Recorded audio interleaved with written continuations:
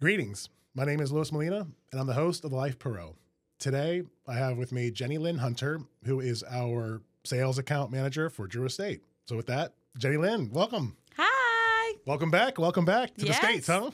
Yes, this is my first time back in Louisiana since last year. Okay. But I came for Fat Tuesday. Did you really? Did you come up here to New Orleans for Mardi Gras? Mobile on Friday, then Biloxi. Mobile Thursday, Biloxi Friday. No, wait, sorry. Whatever got me to Tuesday in New Orleans. Okay. Yeah, Monday, Jesus, I had my boss with me and he made me a little frazzled. I was I drove all the way out from Texas to Alabama one day, picked my boss up at the airport, and then had to be like, on my best behavior. Right. So, until Fat Tuesday. And then he said, okay, JL, have fun. yeah. So were you in Mobile during any carnival celebrations? Yes, but we didn't. Because they brag as they're the first Mardi Gras in the U.S. So hold up. So if you Google it, because I'm a big researcher and I want to know my information and if it's correct or not, when I Googled it, so Ernie's from Mississippi and my boss. And he also is he lived in New Orleans and he says, yeah, Mobile, they always claim they got number one and they brought it to the States. Well, if you Google it, they did. They are the number one or the first people who started Mardi Gras in the U.S. In the U.S. Right. However, if you talk to New Orleans, like y'all, or anybody from Louisiana, they were like, yeah, they may have started it, but Louisiana keeps it and does it right. There's that. Yeah. So I think no disrespect to Mobile, but no.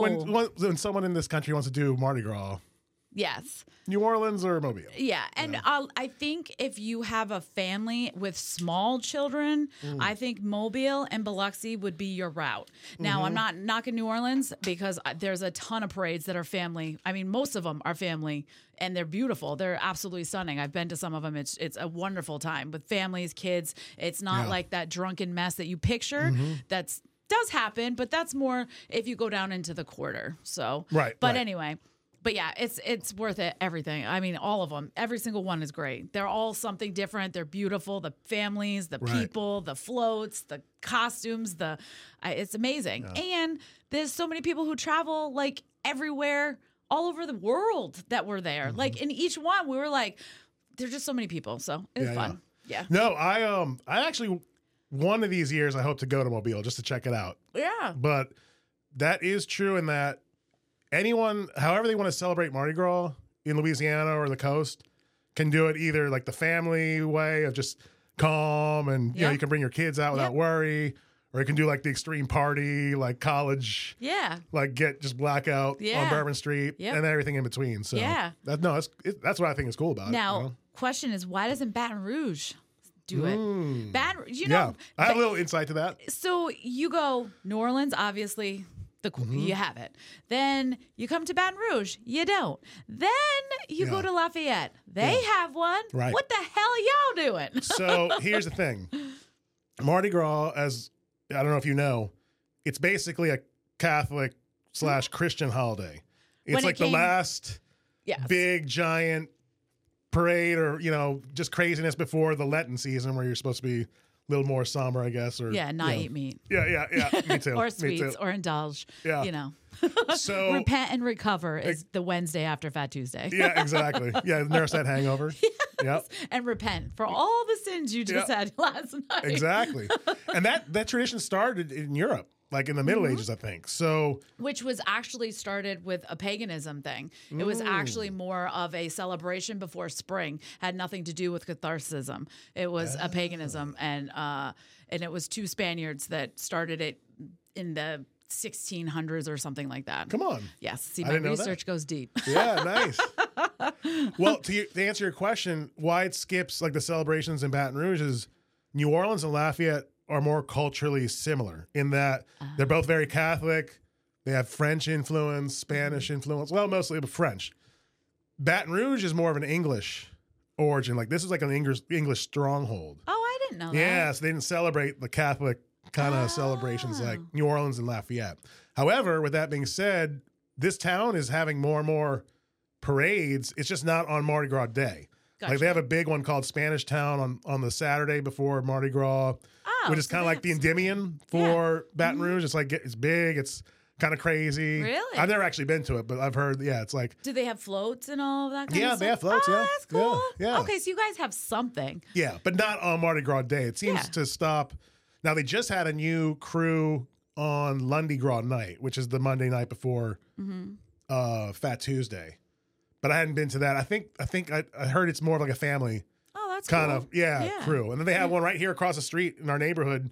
Really? The crew of Southdowns, That's kind of nice. You just step outside your house. I love that. Yeah. I It's think more that's- neighborhood. Yeah. I know. I love it. And people just step outside. They set up their cookers and whatever they're gonna grill, and it's just Smoke cigars. Yeah, they smoke cigars. They all hang out. Everybody's like, "Hey, come over here." It's family oriented. I love it. I think it's great. Yeah. Yeah. And it kind of reminds me of when my friends and I went to Pamplona, Spain to see the running of the bulls. Oh, that's badass. It's kind of the same in that there are some aspects that can be kind of crazy and drunk.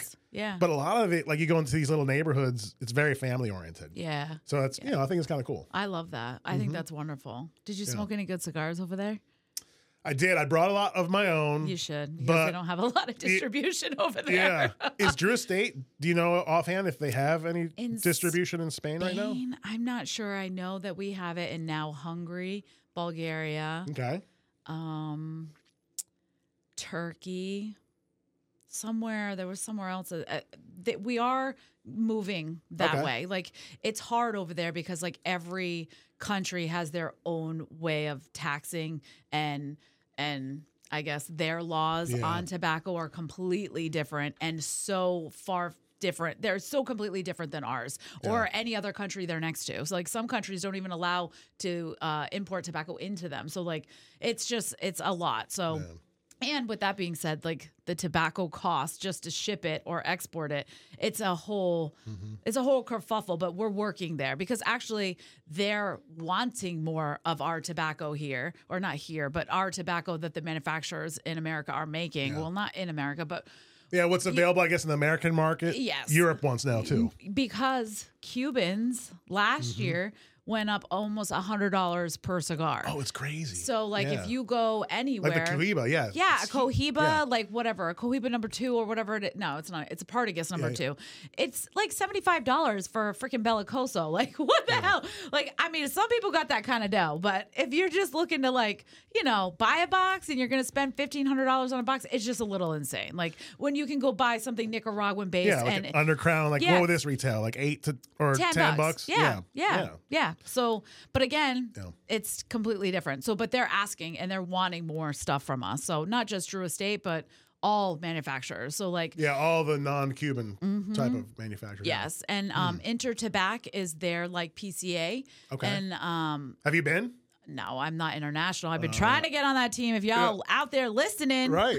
Exactly. Jail's ready. I know. I've always wanted to go check out that trade show. Oh my gosh, yeah, it's amazing. It's kind of funny though because like I've only seen it online, and I've obviously talked to some of our ambassadors like Pedro Gomez. He is one of their spokesmen there, obviously, because he's a spokesman for us here in the States, and he says it's wonderful, but it's very different. It's very. Like some of our events are kind of crazy and people say what they want and have all the fun. But this is like more refined, like more gentleman, like, more posh. Yeah. People wear suits. The European sentiment kind of thing. Yes. And they're actually starting to smoke a little bit heavier than their typical prior. So over there, cigars are probably 2 times what they cost here. So for a European person, it's harder to smoke 4 to 5 cigars a day because that would be like $1,000 budget a day. And like people don't have money like that, right? So they tend to smoke less, which makes them go lighter in profile. So, but now they're getting different cigars imported that are a little bit cheaper than Cuban, so they're starting to smoke a little bit more, and they're asking for more of those more bodied cigars, like our Liga Privada, our Undercrown 10. So they're asking for more heavier bodied, which that has never really happened. I've been in this industry for like 25 years, and European market has always been like medium, slightly medium full or lighter bodied, right? So, but I think it's cool. So like the whole tobacco world is going to change in the next 10 years, 1,000%. So. Yeah, in Europe, in the international markets. Here. And then, the ramifications it has for America. Because Because I heard, I'm not going to reveal the manufacturer, but one manufacturer's been plagued with back orders. We just kind of learned why. And we thought maybe it was like lack of rollers or supply chain issues. They're trying to allocate some of the product to the international market. And they just can't, like, it's swallowing up availability for the American consumers. Okay, so let me ask you this from a consumer point of view Mm-hmm. or a retailer point of view, not a manufacturer point of view. If you have been doing business with certain partners, like say a retailer, we'll start with retail, then we'll go to consumer. Okay. You've been doing business with the retailer for 20 years. You've always had a nice supply. Of course, things back ordered, that's normal. That's the product. Right. It's a product. So with that being said, that manufacturer decides to take the allotment and take your allotment and cut it down by 25, even if it's 65%, because I know exactly who you're talking about, and you don't see that product on the shelves. So they take it and they cut it 65% because they're serving, they opened more people in America and they're now serving an international market. Asia Yes. or the Middle East or So Europe. how does that make you as a retailer who's been supporting them for 20 years and you're not asking for anything more than they've been giving you and they can't give you it? How does that make you feel? Like, does that make you want to still support that manufacturer?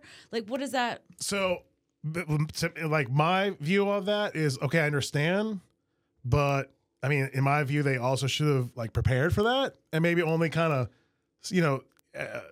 increase the supply for the international market step by step. Yep. To take care of the market that built you. Mm-hmm. But all right, then I'm just gonna have to adapt. I'm not gonna get mad about it.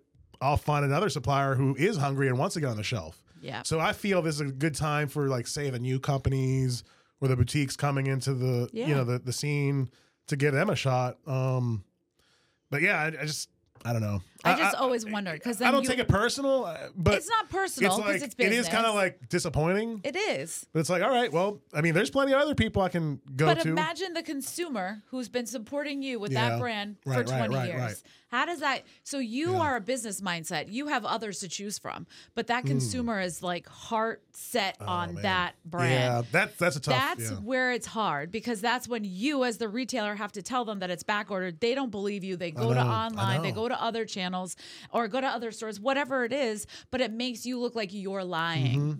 So that's the difficult part, and that's where I'm always wondering, like, how retailers mitigate that, like, because it is a difficult conversation. Because retailer to consumer, consumers, no offense out there, but y'all don't do your homework or you don't read. And there's like an asymmetric information kind of thing going on, right? They don't always know what we're dealing with. Yep. We don't always know what the manufacturer's doing either. Yep. So it's a weird kind of. Yep. So I get, like, consumers even have told us, like, man, you're just not ordering it from us. It's like, or from the manufacturer, like, and we try to be transparent and civil. It's like, I mean, look, it's hurting me. I want to sell it. I want to have it. Yep. It's not, and I feel like we do, maybe an average to above average, like, ordering kind of procedure. Like, we're not the shop that just waits on a rep to come in to order. Yeah. Like, if we need it, like, we're gonna be proactive. You order it. Yeah. We'll email or call, whatever we got to do. So it's not like we're the ones. No, I know, but sometimes it can, but like most of the time it's not. But they don't believe that, right? Yeah, sometimes. And I get it. Yes, I get it. Yes, and like you obviously have your loyal customers like that don't go to other businesses or whatever, and they may go to online here or there, but But then if they find it at another store. Because that store doesn't sell it like you do. Now you become in that space that you are the liar, right? But you're not. It's just you sell it more than that other brick and mortar down the road or more than the person selling it online or whatever, wherever they found it.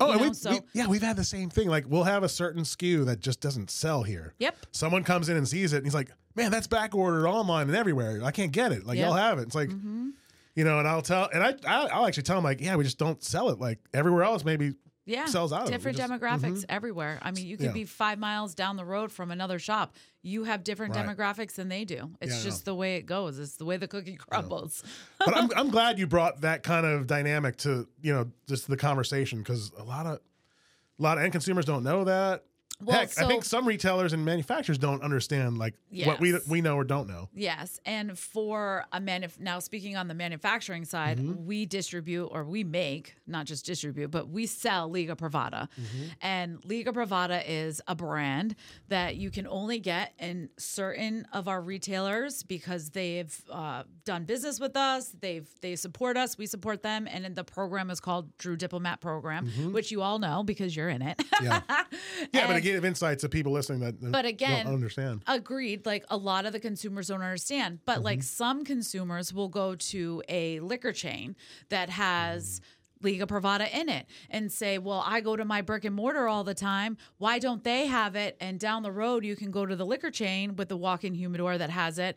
And why? And then you have to explain that one scenario. They don't know how to sell Liga Privata. Right, they don't have people like you who are actual like cigar aficionados and know what they're talking about and can sell it. Like certain products don't sell in those kinds of markets because they don't have the staff nor the time to train their staff because it's a liquor store. Their primary business is liquor, you know? So I get that a lot from my consumers at events. Like when I'm doing an event with you or whomever, it doesn't matter. I get that all the time. Like, well, why did they sell it? And I'm like, well, they have it because they don't know what they have. And I said, have you ever tried to smoke one out of one of those humidors? And, you know, I get the mixed reviews. Well, they don't take care of it. And I said, well, this is why you go to the brick and mortars and you get it when you get it. And then when it's gone, you'll get it next month because, you know, it comes in small allotments. We don't want that brand to just sit all over the place. We want you to buy it, smoke it, enjoy it, and get ready for the next allotment. Have you seen the Liga Privata allocation? Like, how has that changed? Have they caught up or...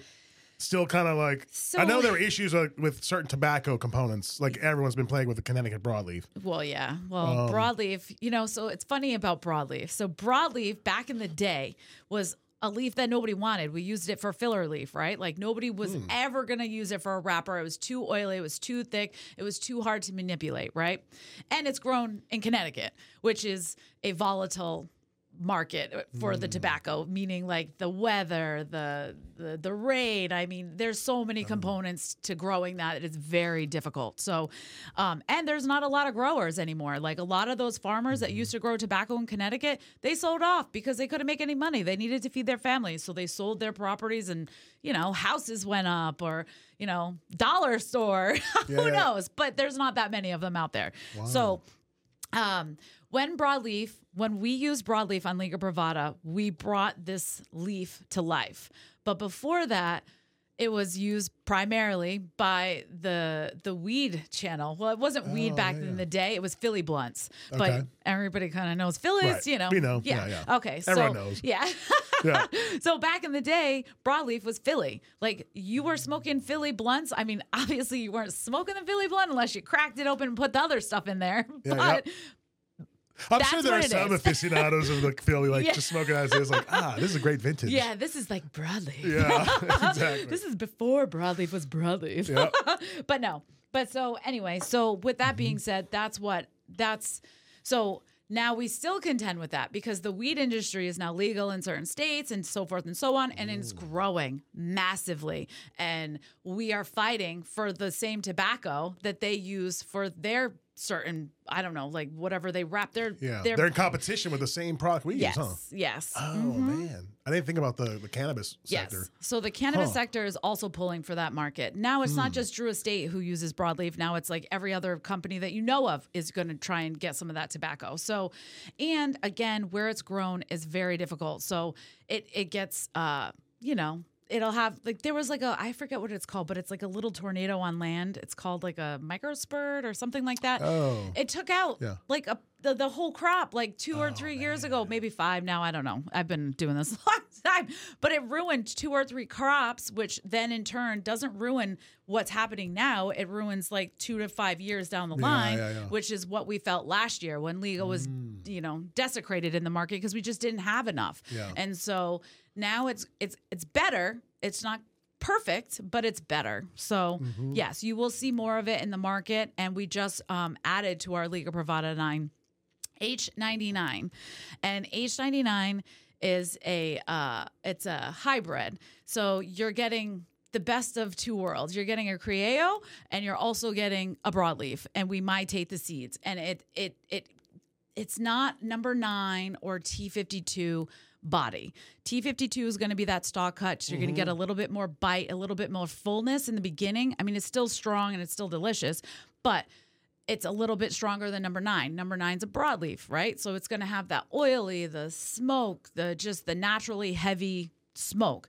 But then H99 falls beneath that. It is more a medium, depending on your palate, could be full, but if you're a smoker, it's medium bodied, earthy.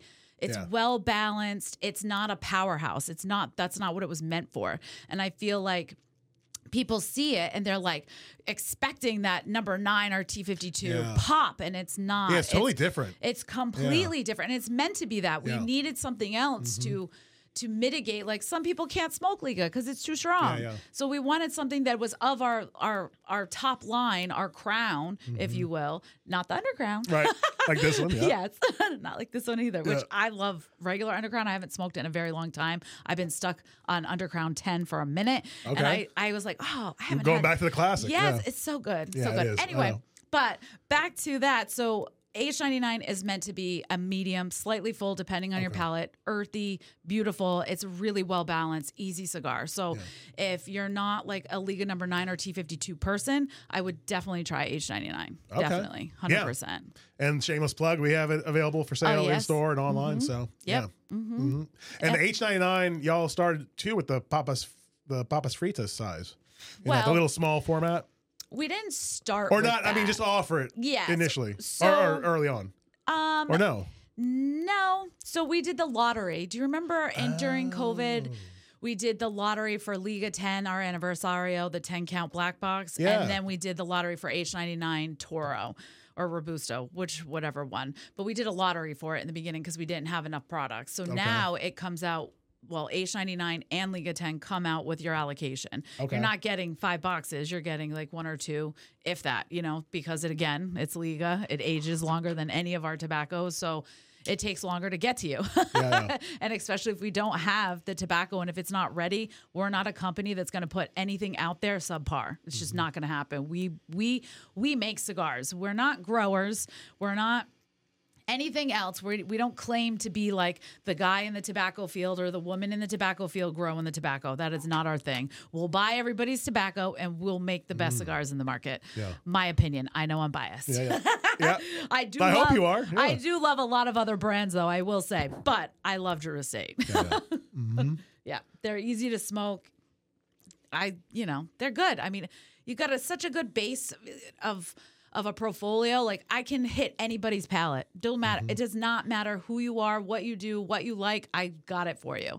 And leading into that, actually. Yeah. Here you go. So we have this thing called Freestyle Live. And I'm pretty sure you've probably seen it. We started it during COVID, actually, when we were all stuck at home doing nothing and we were playing on Facebook or Instagram. We were definitely, drinking more, smoking more, loving life more. But anyway, we started this, and this is our way of allowing consumers as well as our retailers to try products before we actually launch them as either a brand, a line extension, or what have you. So right now, you can probably go to shops around the country that have picked up these kits called Freestyle Live. They're like orange and red, and it says Drew Estate Freestyle Live on it. There are 3 cigars that come within the pack, and I'm not telling you what they are because they won't be revealed until March 14th, but I will ask your opinion on them in a second. But I hadn't smoked it. I hadn't smoked it yet. I'm going to, though. Oh, you haven't? No. Damn. I know. Well, I got to buy one now. Yeah. No, we sent you some. Oh, yeah, we did. Yeah. You get. Wait, I don't think Pop sent me that. Oh, he kept it for himself. Yeah, probably. Oh, I was thinking today. I'm going to tell him. Yes, because you guys had That's 2 right. kits. You gave us. Yeah. We always give the retailers definitely something to sample so that you can all as well. So you don't have to buy the kit because obviously we're all here. Retail and manufacturer, we're here. It's a partnership. We're going to make you money. You're going to make us money. It's a partnership, right? But anyway, so going back to the kit, inside the kit, you're going to get 3 free cigars in the black pouch. And then you're also going to get a Freestyle ticket that has a QR code on it. And on that QR code, all you do is like every other QR code, you point your camera to it and, hit it, put your information in. This QR code registers you to win prizes. These prizes aren't a cutter. They're not an ashtray. They are actual real prizes like money, computers. I mean, we gave away there was one Jeeps. you gave away a Bitcoin. Yeah, a Bitcoin. Yeah, like yeah. people. Yes. And all you have to do is put your information in and you're registered. And you don't even have to join the party or the reveal party on March 14th to know what the actual cigars are going to be. You can still win. We post all the winners on our website, drewestate.com, right 24 hours after it is. We do the freestyle live on Facebook or YouTube. You can tune in onto either, whatever. Yeah, you're you just go to the comfortable Drew with. Estate channel, huh? Just type in Drew Estate cigars, it'll pop up. Yep. Yeah. And then after you do that, then you can get into the kit. And the kit gives you some like little cool things. So they give you a wristband that you can hook your keys to, a lighter and a cutter. The cutter dubs as a cigar rest, and it's heavy. Yeah, it's heavyweight. It's nice. It's a nice. Yeah. It's not like a cheap, chat flimsy, plastic. plastic. Yeah. Yeah. And the kit. And the lighter, I like the lighter. It's like a longer torch Yep. lighter. It's got the window. You can see the butane. And for men who don't like bulky things, I mean, this may be a little tall for your pants pocket, but it's easy to keep in a car. It's to keep in your not your carry on, but the like a travel humidor? Yeah, travel humidor. Oh, okay. Yeah. I use a plastic bag, so Yeah. I'm a little I'm ghetto low-tech, too. when it comes to that. But yes, it's very slim, so it fits anywhere. It's butane. It's a single shot. It'll light your cigar. It doesn't take 45 minutes. And if you're in a windy field, it does hold up. I mean, I'm not saying if you are sitting in front of a windstorm, it's going to hold up. But if it's a little windy, the flame will hold. Yeah. So, but you get all this for a value price at. So we sell it for $45, but we have a discount code for free shipping. Boom. So 45 all day, free Drew. So FREEDREW at our website at shop.habanaport.com. Boom. So we have a few left. So yeah, we've sold that. We're almost. I know you sold out. you ordered. Yeah, You were I know, like, we can gotta I order have another. one more kit? I'm Yeah, like, yeah. I hope I can get one Did from y'all sell another out? territory. Did y'all sell out? Always, yeah. Yeah. I have to. Typically, I know, like you all always do it. So I know who's going to do it. So I allocate you one. Oh, cool. Yeah. But even though you have 2 stores, I still allocate just one just because I have to be fair, right? I even do Yeah, it to the that's people cool. who have 5 stores. It doesn't matter. But if other territories can't sell out of their allotment, I can grab it, or another TM can grab it. So we can manipulate it. So that's why I was able to get you another one. But these are going to be great. So let me tell you a little bit about this cigar, because there are so many mixed reviews about this cigar out there on Facebook, Instagram, wherever you guys chat. It is loved and hated. Like literally split down the middle. So this cigar is built to be a mild cigar. Drew Estate doesn't have a mild cigar in our portfolio. We have the Undercrown Shade, which you're smoking right now. That is a medium to mild. It's not that traditional mild where, like, if you came up to me and you said, what is the mildest smoke I would offer, would be that. And that's not mild. That's not what you considered a mild. It's not a traditional mild. This is a traditional mild cigar. So people are a little like kind of put off by it because they were like, we were expecting a little bit more from this. And I'm like, well, it's meant to fit a certain bucket and within our portfolio. That reminds me of when Padron, not to blow up another manufacturer, when they released the Damaso. You remember the Damaso, the white banded Padrones? Yes, people hated that. Yep. But now But they weren't the family wasn't targeting their traditional fans. They were trying to get like the really mild, like think of the Ashton classics or Davidoffs. Yep, Monte Cristo number 2. I never thought of that. Drew Estate was kind of missing that too. No, because we have Undercrown Shade, we have Hoya Connecticut or Hoya Antonio CT. But that's not a real true mild. And then we have 20 Acre Farm, not a true mild. That's a medium build, like slightly medium light depending on your palate. Like I smoke all the time and it's still a medium to late bodied for me. And that's it, you know, and then Nica Rustica's medium, you know, you keep moving up. We have nothing that is actual for that person who wants something creamy and really mild. Like you can smoke it first thing in the morning and you'll with be a fine. couple, totally. Yes. Like totally. you won't get woozy or anything. It's like low nicotine. Nope. It's, the nicotine. I mean, again, I smoke so much. How many cigars do you smoke a day? A lot. I mean, it depends. If I'm driving, like I'm driving across the South right now, 6, probably 7?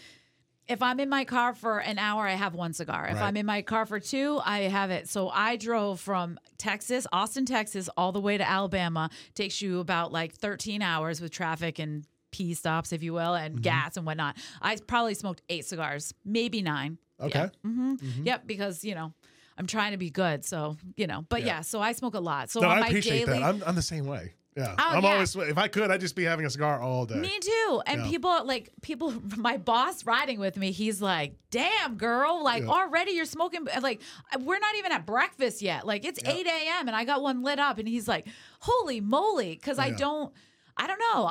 I love cigars. I just love them, especially and I guess this is like a cigarette thing, even though I'm not a cigarette smoker, never was, blah, blah, blah. But this, when people eat a big meal or a steak meal, they go smoke and they feel great. I love a cigar after a big meal, so I can understand. It helps, but I would never smoke a cigarette. No, you're like a true cigar nerd. Yes, That's what I appreciate about. I love it. Yeah. I know, and people think that people like us are weird. I know. It's like, man, y'all gonna die soon. And it's like, I they personally don't believe it. And I'm not claiming any medical. There's a risk, I'm sure. Yeah, but you know what? It's like, who was it? I think someone had asked Warren Buffett years ago, man, you're a big fan of Coca-Cola. Aren't you afraid it's gonna kill you? It's like, yeah, probably, but you know what? I'm happier. Yeah. If I die, I die. But look at him. He's 90 something years old. Well, drinks just a ton. No, not Warren Buffett. Oh, He's number Warren, 2. Not Warren, not Charlie Munger. Yes, Yeah. He's number 2. Gotcha. But I think he also drank Coca-Cola and all that. Yeah. Listen, if you when you see the old people on the news, the really 105, they just had their 105th birthday and they put it on the news. What do they say they do? They smoke and whiskey. Yeah. And it's usually not cigarettes, to be honest. It's usually a cigar or some kind of non-chemical ridden tobacco. But it's definitely they getting that whiskey in. I know, exactly. That's a preservative. It's probably Yes, I know. I think it's so funny. People are and then the ones that are super healthy and don't eat meat and all of a sudden they have cancer. They're dying 2 months later. I'm like, oh my God, you should have had a beer. The founder of the Power Bar. Remember the Power Bar? He was the Power Bar. Yeah, old school. He was a marathon runner. He died in his 50s. Yep. So I think he ran himself into the grave. Now, I'm not saying that's every case. Oh, no, there's not every case and everything. I think it's because we've had this discussion all the time on the podcast. I think whatever you're doing or whatever activity you're engaging, if you really derive happiness and a relaxed, lower the heart rate, that could be the trick. I mean, you could probably just have a placebo, just a stick. You're not even inhaling. Just if somehow that it gives you pleasure to sit, force you to sit down. I mean, it might help you relax. Yeah, that so who knows? And so the FDA, we're always fighting the FDA up there, especially Drew Estate, because we have acid and we have a lot of non-traditional brands, not in flavored, just infused or non-traditional, and they fall in that category that we think that marketing to children or all this nonsense, which really they're marketing the vape, right? They want to get rid of vape because vape is really hitting the kids, and it is. It's juicy fruity and all these kinds of crazy things. It does, and that hooks them. It does, because it doesn't taste like tobacco. It tastes like a Fruit Loop, so it's completely different experience than when I was a kid. And if you wanted to try a cigarette, you're smoking a Marlboro or some kind of cigarette that's real, right? Like a Camel, and you're going to choke to death because it's disgusting, right? Yeah. But not with vape. Vape tastes like Fruit Loops or candy or gum or whatever. So, but with the FDA, trying to come down and do flavor ban and FDA wants flavors off the market, premium, non-premium, whatever. But the FDA also markets tobacco, right? They don't market it, but they regulate it. So what's the number one selling cigarette in the world, do you think? Flavor-wise. Flavor? Flavored cigarette? Yeah. I don't even know of any flavored cigarettes. Well, the only flavored cigarette really is mint. Menthol. Oh, yes. Yeah. Cools? So I don't know, maybe, but just some menthol. But it's the number one selling cigarette across the entire world. There is no way in hell they're gonna tell a premium manufacturer that doesn't have any defining like body. Like there's no defining like characteristics flavor. or, in any of our tobacco. There's not, we don't pull cherry, we don't do berry, we don't do any of that. It's all infused and like acids infused with botanicals and enrichments. You can't pull vanilla out of that. You could, because everybody's preferential taste is different than mine, but I can't. Like it's infused, it's not flavored, and there are two different processes there. So but going back to the FDA's own ruling, their own scientific facts and rulings Drew Estate took and used against them, because basically they were saying that like flavors are this. Well, flavors are a defining characteristic, but tell me which characteristic in like acid can you pull out? You can't. Yeah. So if the FDA like ever really did a flavor ban across the country, which I don't think they can, I think it's going to be more state ridden, because states have more control over their state, which we've already seen. Massachusetts has one. I don't know. Somebody else had. There's like 3 states or 4 states that have it. I think even Colorado, California, I think parts of it, or at least certain jurisdictions like local. Yeah, but even that gets a little funky with like the laws, because if you're in one jurisdiction that abuts another, are you allowed? You know, like, so it's just a shit show. Yeah. But I don't think we just won a big thing on that anyway. But I think that going forward, I think we did a really good thing. Like we have Drew Estate hired an entire legal team that works in our warehouse in Rhode Island. No, in Miami. In our warehouse, like our offices is connected to our warehouse. They are there 24 hours a day, 7 days a week, fighting for not just Drew Estate's rights, but everybody who smokes something that isn't deemed traditional. So, or just deemed traditional. I mean, they're always trying to tax our right to smoke out of business. You know, like it's awful. So that's pretty noble. Like I didn't realize. I mean, I knew Drew Estate was putting in money to fight the legalities with this stuff, but like. It's really helping out the whole industry. Big money. Yeah. PCA does the same thing. Yeah. They lobby CRA, against it. Yeah, 100%. Yep. And so like everybody thought that we dropped out of PCA and that we didn't support everybody's, right to fight for tobacco, right? But that's not true. We always remained members. We always paid our dues. We just didn't go to the show. For reasons, who knows? I'm the low girl on the street. I'm not Ivory Tower. You can ask that to somebody else. But with that being said, I think that it was a misconception that Drew Estate, and not just Drew Estate, the other people. There was Altadis, Davidoff, General, or SCG. Yep. But there were other. But all our incentives are aligned, right? We all want to. We all want to be able to smoke what we want to smoke when we want to smoke it, and not be taxed out the asshole. Sorry, for it. So. With that being said, like we all are doing our fights. You guys, as retailers, do yours. You guys. We go to the state capital here and have to fight constantly. I was just there in the last session. Really good. Yeah, I forgot. It was they were trying to. It was some sort of revenue issue. With tobacco? Yeah, I think with cigars. Oh, that's what it was. Someone in northern Louisiana put in a bill. I think either to like eradicate the excise tax for Louisiana. Oh yeah, I heard about this. Yeah, but it wasn't really planned well, unfortunately. We got like notice like the day before.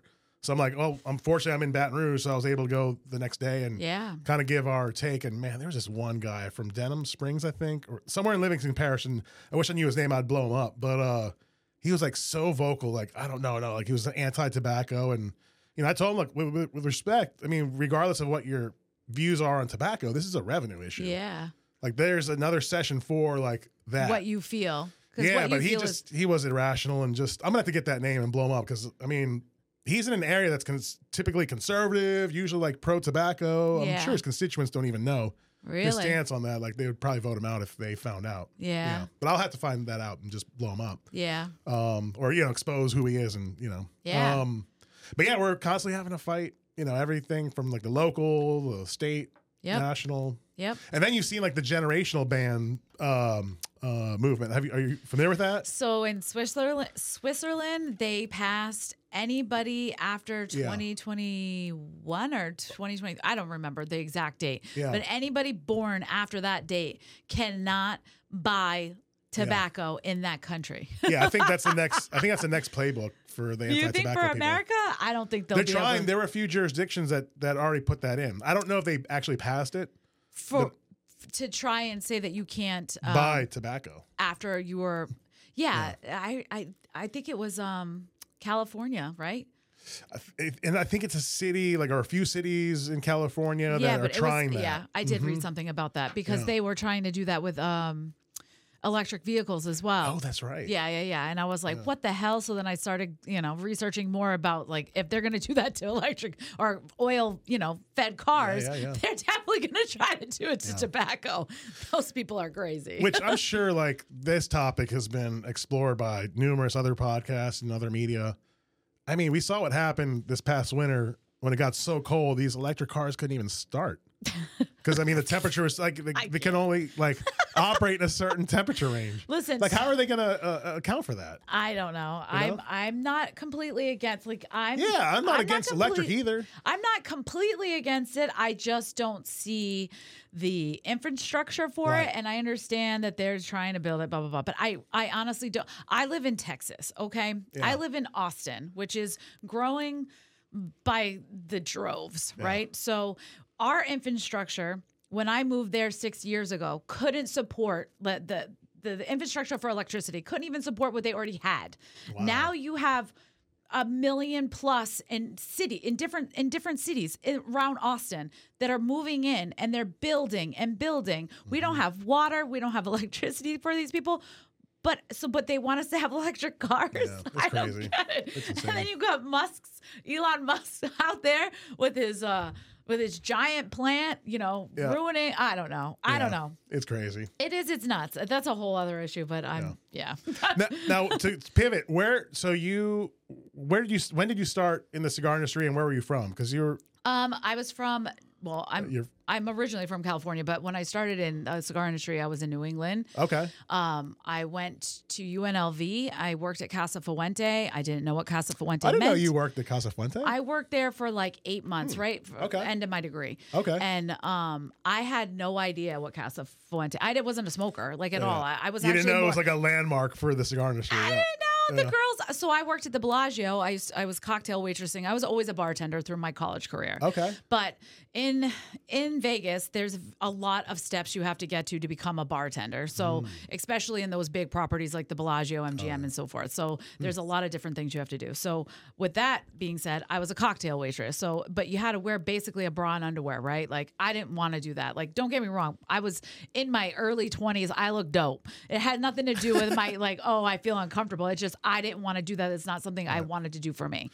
And it's not sustainable, right? That's only a short, like a limited shelf life, right? Hell no. Some girls have been working that floor for 40 years, and they are great. They look good. They're cute. I mean, they're older, but they still rock that shit. Yeah, hell no. But you got to maintain that, right? Yeah, but I mean, you're walking miles. Yeah, they get exercise. It has nothing to do with their arms are. Yeah, no. You can do that job until you're probably not like 80, because then that's. I didn't know if they were like strict about that. Like no. They had standards. So, different properties, different things, but no, there are older people who do that. Yeah.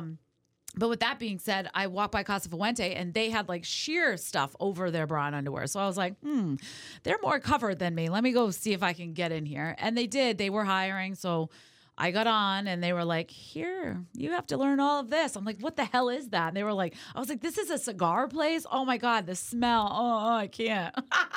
I didn't know you were like, at me. Yeah. I wasn't anti. You just weren't. I wasn't a smoker. Yeah. I didn't want. I was a fitness model at that point. Like I was making extra money on the side doing that shit. You know? So no. Yeah. But anyway, so I worked there for about 8 months, and then for me, I still didn't want to smoke it. I liked the growing. I like the science. I like the science background. So like for me, it was like, oh, I can, I looked at it like this, right? I'm in college. I'm trying to make money. That was like food. Like if you were to work at a restaurant, like I was a bartender, right? Like I never really served a lot of food, but I worked at bars that had food. Food adds onto your bill, which creates a bigger check, which you get a bigger tip. Yeah. Yes. So do cigars. I looked at it like food. So I wanted to learn everything I could about it so that I would be educated, smart, understand it. They could talk to me about it, which created a dialect, which created relationships, and I made more money. That was my end game. Wow. I wanted to make some dough, and I made a lot of money. You were an effective salesperson. Yes, doing that. I was. And understanding the product was what it sounds like. Well, 100%, because if you don't understand your product, how can you sell it? Yeah. Yes. And at that point, I wasn't like a smoker. Like I'd puff one here or there and be like, you know, and get lightheaded, whatever. Anyway, then I finished my degree. I go work at Pfizer for a year and a half, being miserable, hate my life, whatever. I leave Pfizer and I go back home to Rhode Island, and a cigar bar was looking for a bar manager. And I was like, well, I need money, right? So this is how I know how to make money. So I went, applied. It was a cigar bar. I was like, oh, I can do this. I work there. I kind of know. I can kind of get around. And I started working there. Wow. And it was called Cigar Masters, Providence. We had the oldest cigar shop in Boston, or one of. They're all closed now. They all went. Oh. They didn't go tits up, but one was sold. Boston was sold. Providence was sold, and then sold to a bar, and they don't do tobacco, so whatever. So kind of died, huh? Yeah. Sean worked there too, huh? So I hired Sean. Did you really? Yes, I hired Sean. I hired what's the other one's name over there? The one that's out of Florida. The heck's his name? From SDG? You were? No, he doesn't work. Oh, okay. I think he's. Oh yeah, he. I don't know. I don't remember. Oh my God, he's gonna be pissed if he listens to this. Anyway, it doesn't matter. I hired a whole bunch of people. Wow. Yeah. So, Jeremy Soares, who used to work. I've heard of Jeremy. I don't know him though. He's great. Everybody has mixed opinions about that guy, but he's wonderful. I love him to death. Yeah. He hired me at. Actually, no, he didn't hire me. Freaking John, who works for Christoph out of Vegas. I don't know. I'm him. Totally blanking on his last name, which he'll also slap me for. Yep. Anyway, he hired me originally at Cigar Masters Providence, and then he ended up leaving, and I ended up taking his position. But anyway, Jeremy Soares and I worked together, but Jeremy left to go work at my father's cigars as a sales manager out in New England. Okay. And so while I ran cigar shops, he did that side. But he's epic. But he actually owns a cigar shop out in the Northeast in Portsmouth, New Hampshire, which is beautiful. Okay. But then I work for Kurt Kendall. Yeah. And that was probably the best sales experience that I have ever gotten in my career until now. The way that Kurt Kendall handles like the consumer end, he's epic. Like he's just great. Like everybody loves him. He's a humble guy, even though he's super sweet. Yeah, I met him. We've carried 724 cigars. That's his brand. Yep. And then I work for 724 Cigars, working at the trade shows and stuff, and kind of doing some business for him. But I was running one of his stores, so I worked for him for a few years. Cigar Masters was in trouble. They asked me to come back. I came back and then ran it for like a year and a half where I got burnt out and I wanted to go surf in California, and I left there. And then I ended up running the lounge that I left to come to Drew Estate, which was Vintage Cigar Lounge and Club in Westerly. And they're phenomenal. I love them. They're like my family. So they're still there. They're rocking and rolling. They're beautiful bar, everything. Like they have the best brown water bar, obviously, because I set it up. Yeah. Oh, nice. Oh yeah, it's totally like any bourbon, whiskey, scotch, anything you think you can't get, you can get it there. Wow. So, and they have a giant humidor. It's one of the bigger ones in New England, because New England's known for a lot of cigar bars, but not a lot of footprint for the humidor. It's not like what you have. It's we're opposite. Like all cigar, no alcohol. Yes, but you have a giant footprint. Like they're a big footprint for a bar. But they have all brands, just like, most people, but Now to ask you about your trip to Puro Sabor. How was that? You could say it in your Spanish. You asked me about before we came on, do I speak Spanish? Yeah. And I'm like, well, I'm what they consider you ever heard the term no sabo kid? Yes. So I grew up with, obviously Hispanic parents. I learned Spanish young, but I forgot a lot of it growing up. Wow. So like my grammar is like so bad. So no sabo, it should be yo no sé. Like I don't know. Yeah. But the no sabo means I'm conjugating it wrong because I butcher it. Yeah. So I can kind of get around, but I'm definitely not proficient. In fact, when I try to go to Spanish or Latin restaurants or Mexican restaurants, I'll try to speak Spanish. And I guess they can tell my gringo accent. They're like, no, we're speaking to you in English. Yeah. I'm like, oh, Oh man, I want to That's practice. funny because they try with me. They try to speak. Yes, because Spanish with I'm you? doing Babbel because I want to be proficient by next year when I go back to Puro Sabor. I want to be able to speak Spanish. Not necessarily like you don't need this. I want it for myself because there were so many people from all over the country that speak all these different languages, and I was like, there was like a few people there that had multiple languages under their belt, and that's something that I'm deficient in, and I want to learn, and I will. So, with that being said, I am doing Babbel, so I try. I'm like, How far are you into it, Babbel? I'm there. You starting in, you know? I mean, asi. I see. Okay, there you go.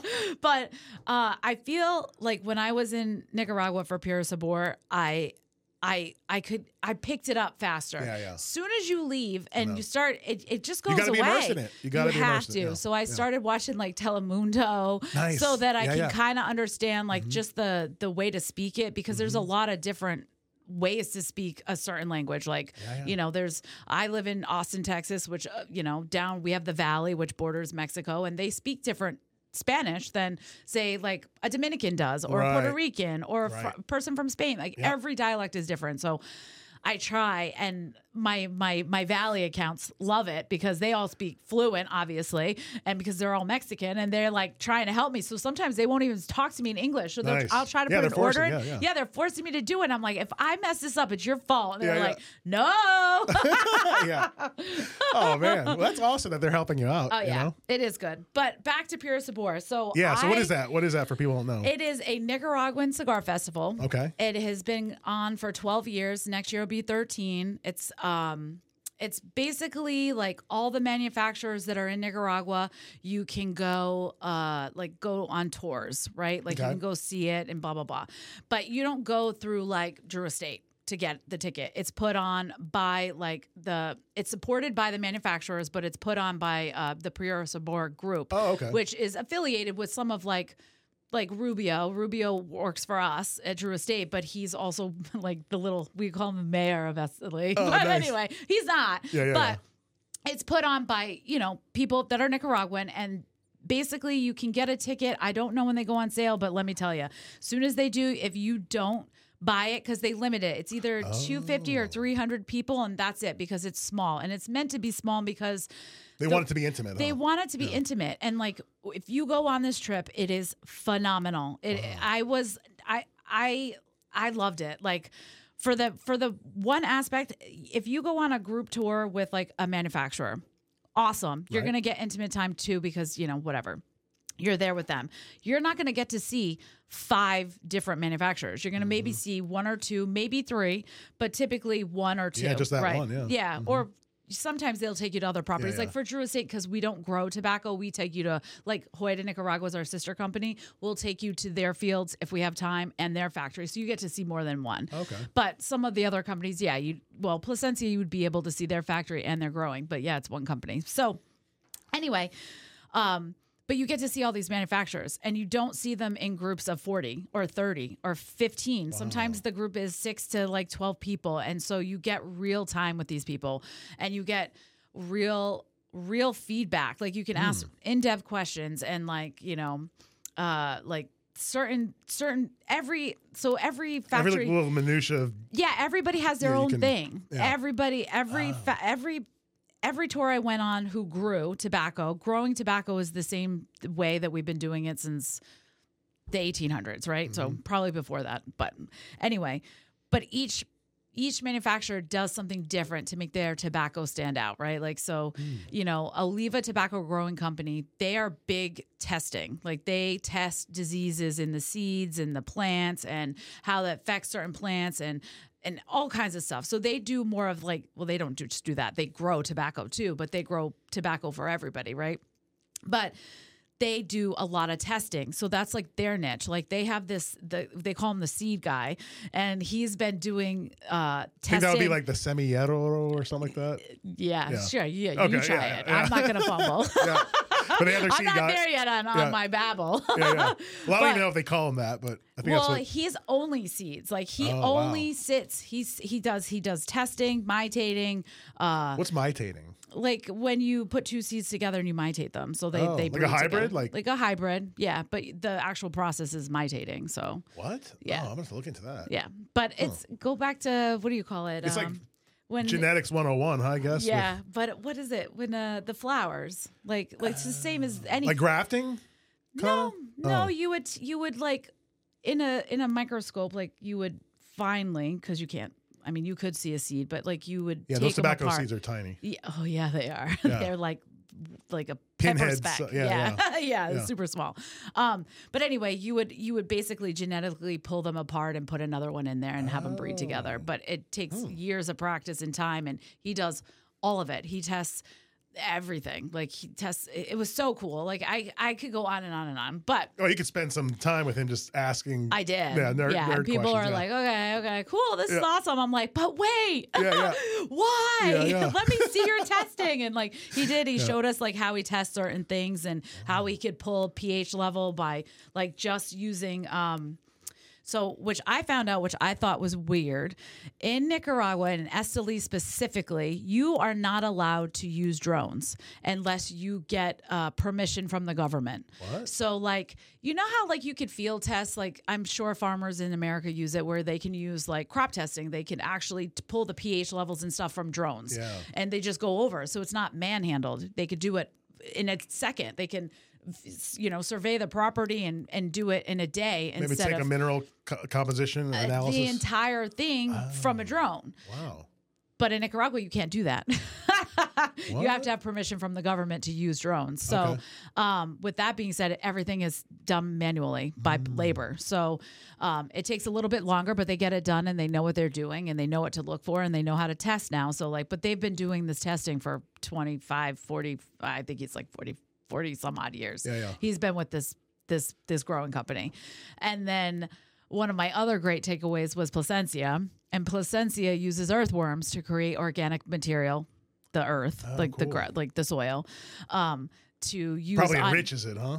Well, it's so he uses the shit out of earthworms because they process it, right? And it eventually becomes organic material after they process the same shit that they're in over and over and over again. And which is funny because like if you go to like what we deem as organic in America, there's so many different FDA bullshit regulations. Not it's very difficult to get something There are a completely. lot of different standards. Yeah, no, But there's this Oregon standard, Yes, this other, it's all over the bullshit. place. Yeah, but if we don't even know where we get our food products from. I will go. That will be a whole other. I know. We'll have get to discuss crazy. that. But when he takes what he calls from the earthworm's poo, he calls it black gold. And I said, oh, Ernesto, like you can't say that because black gold in Texas is oil. Oh. He goes, well, this is my oil, girl. I was like, oh Nice. shit, yes. Nicaraguan oil. Oh yeah, and he treats these earthworms like we treat humans, but he also treats his humans good as well. I know. But I know what you mean. he has a reverence for this other species. Yeah. Yes, he's and again he does it for his bees. Like he makes honey on the side. It's his own thing because he's a farmer. Like I'm a master beekeeper, so I didn't know totally that. get it. Like man. I love it. Like the pollination and all kinds of stuff. Like he's a farmer. Like that's what he loves. Like he loves the end product and he's glad that everybody smokes his cigars. But what he is enjoying is what I enjoyed when I first got in this industry, which is the ground, the soil, the chemistry, the science, just the love of the earth, because that's what comes. That's a flavor. That's where you're getting all your flavor is from that ground. It's not the plant. It's where it's grown. I mean, obviously seeds do take flavor profiles and so forth and so on, but whatever. So It's the environment, right? It's the environment. Yeah. And to that regard, Ernesto plants flowers all over. I mean, and he's a 5th generation tobacco grower. So 138 years, people, right, that he's been growing tobacco. But so he has, I mean, massive, massive growing farms, like shaded, not shaded, whatever. And he doesn't just have it in Nicaragua. He also has it in Honduras as well, or Ecuador, one of the two, but or maybe both. But anyway, he plants flowers everywhere so that his people, Like his workers, his laborers will come and they don't have to look at a shitty barn. They don't have to look at a broke down or just a field. They can see a flower. So they don't feel like it's not in an industrial setting. It's part of the world, part of nature. And it's pretty. Yeah. Yes. And I'm sure that helps like people's like make like their outlook or their mental health. Yeah, that's what he thinks. So and I don't know if it was his wife or his sister-in-law because I can't remember because I saw a lot of people that week. You get bombarded. But they have a school on their property for all of their workers. So similar to Drew Estate, we actually have our own health care. We bus our people in from wherever they are. Like we take care of our people. We pay them more than most of the other companies do. So with that being said, they have a school, like his sister-in-law or his wife or whomever, I think it was his sister-in-law, has a school for all the children. And all the children made us like little bags with their handprints on it and they wrote us hand cards. It was just a wonderful experience. It was obviously you're learning about tobacco and that black gold that those earthworms are shitting out, which he takes great care of. But he takes great care of his people. So like there were other factories that I will not name that I was disappointed. I was completely disappointed. It looked like a what do you call it? Like industrial kind of like depressing. The factory was jamming out. They were busy because it's a big manufacturer, but it's like no soul or soul. Everybody wasn't smiling. Like if you go into certain factories and people are happy and they have like mats to stand on or seats, right? Like those are like things that you don't think about, but I think about them because that's where I am. Like that's how I think. And when I walked into this factory, there was trash all over the place, and it wasn't like trash, like, they're busy, so it is dirty. So, but no mats. Like cluttered. Yeah, no mats. They're on top of each other. Everybody's miserable. It's hot, so I can't imagine when it's peak season in summer, when it's 105 degrees and these people are, I felt bad, and nobody smiled. Everybody's miserable. I won't name that factory's name, but I thought, wow, they don't even have like a seat, nothing. So anyway, but then you go to other factories like Ernesto's or Hoya de Nicaragua, where the people are happy and you can tell they're in, they're sitting. Yeah. They have, they have nice amenities that, like you said, maybe we overlook, but it makes a difference. Yep. Drew Estate. So like one thing I took home from Drew Estate has, when I first went to Drew Estate years ago, like 2007, I don't know. It was a long time ago. Anyway, they had 7 women that would roll Liga. We are now at 28 and 1 guy. Oh, wow. So a guy made it in. Wow. But now I thought that was like growth, right? Like I've been with this company for 6 years. I was a retailer, selling them for years prior. So to see their growth and just like a company that told, everybody told Jonathan Drew he would never amount to shit. Really?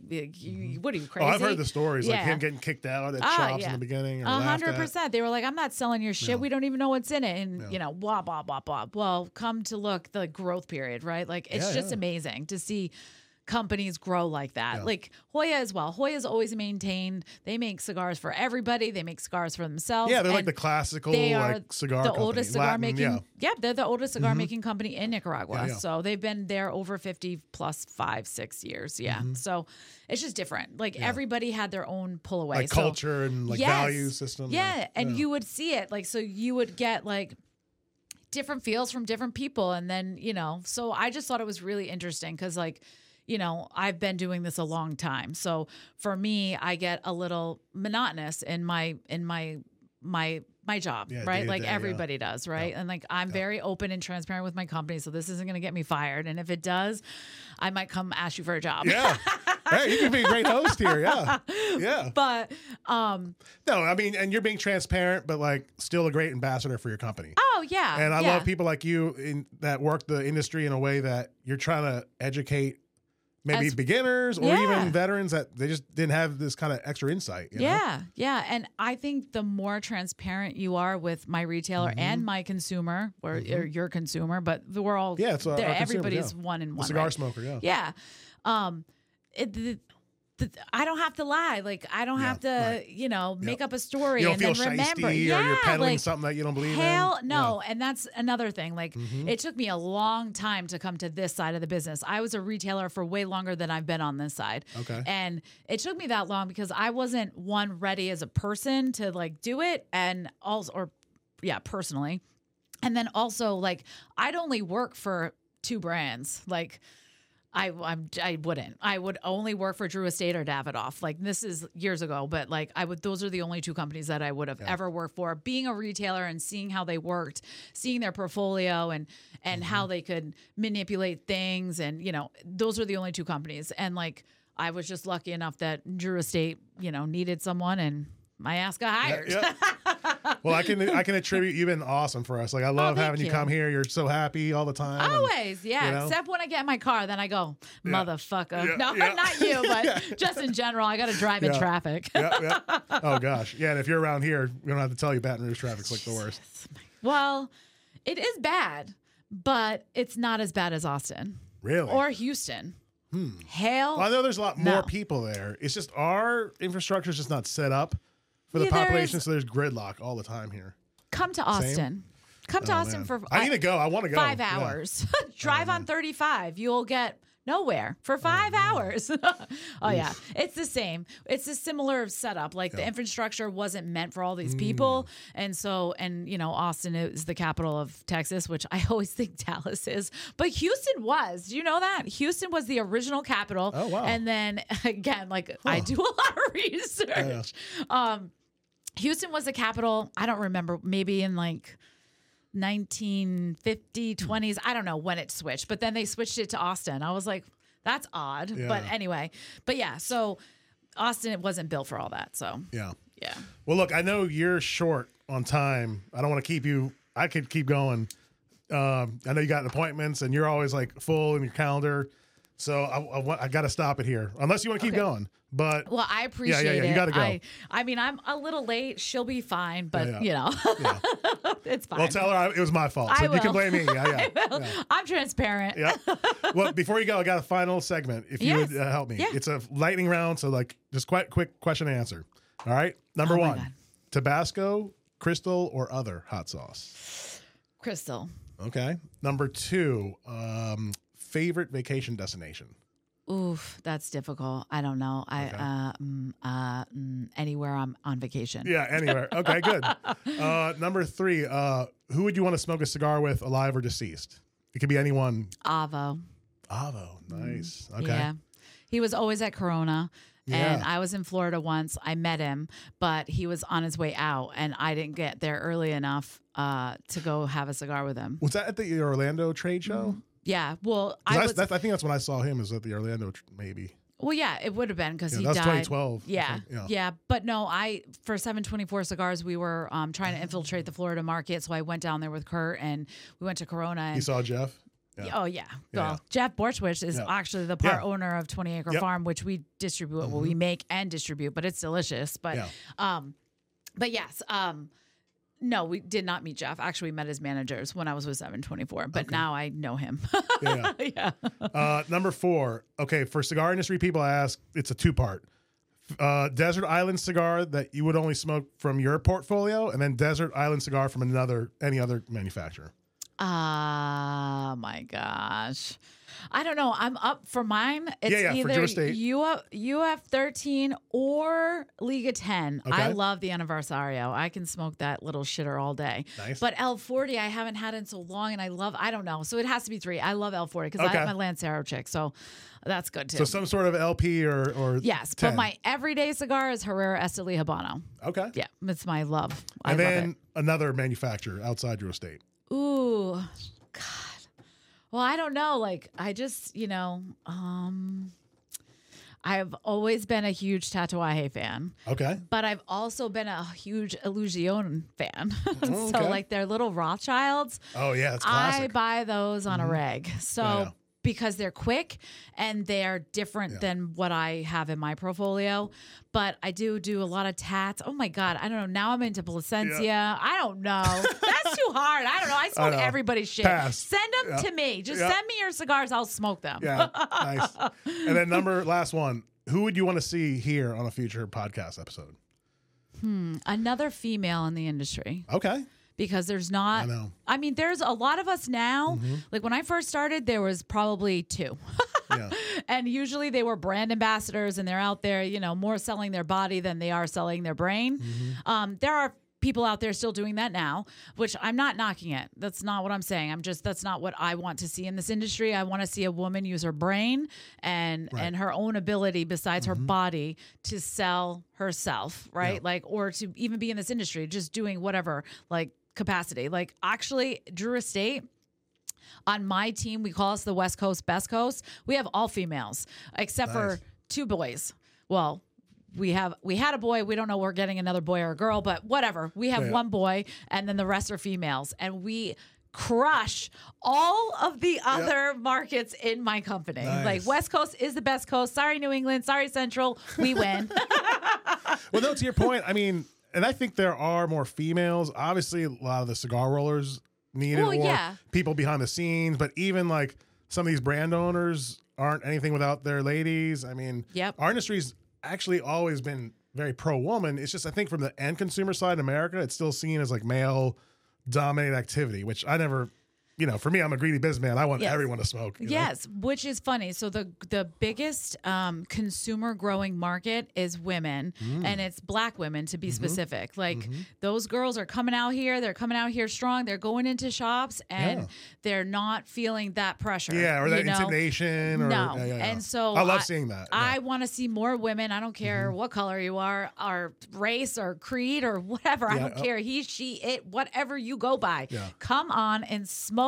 And like have a good conversation, because if you come into a shop like Cabana Port, you are going to find a plethora of people that are either like-minded, not like-minded, but you're all going to have a common bond, which is the cigar, which is the leaf, and y'all are going to have a good time, and you're going to learn shit you didn't think you would ever learn. You know, like it's this industry is that it's family.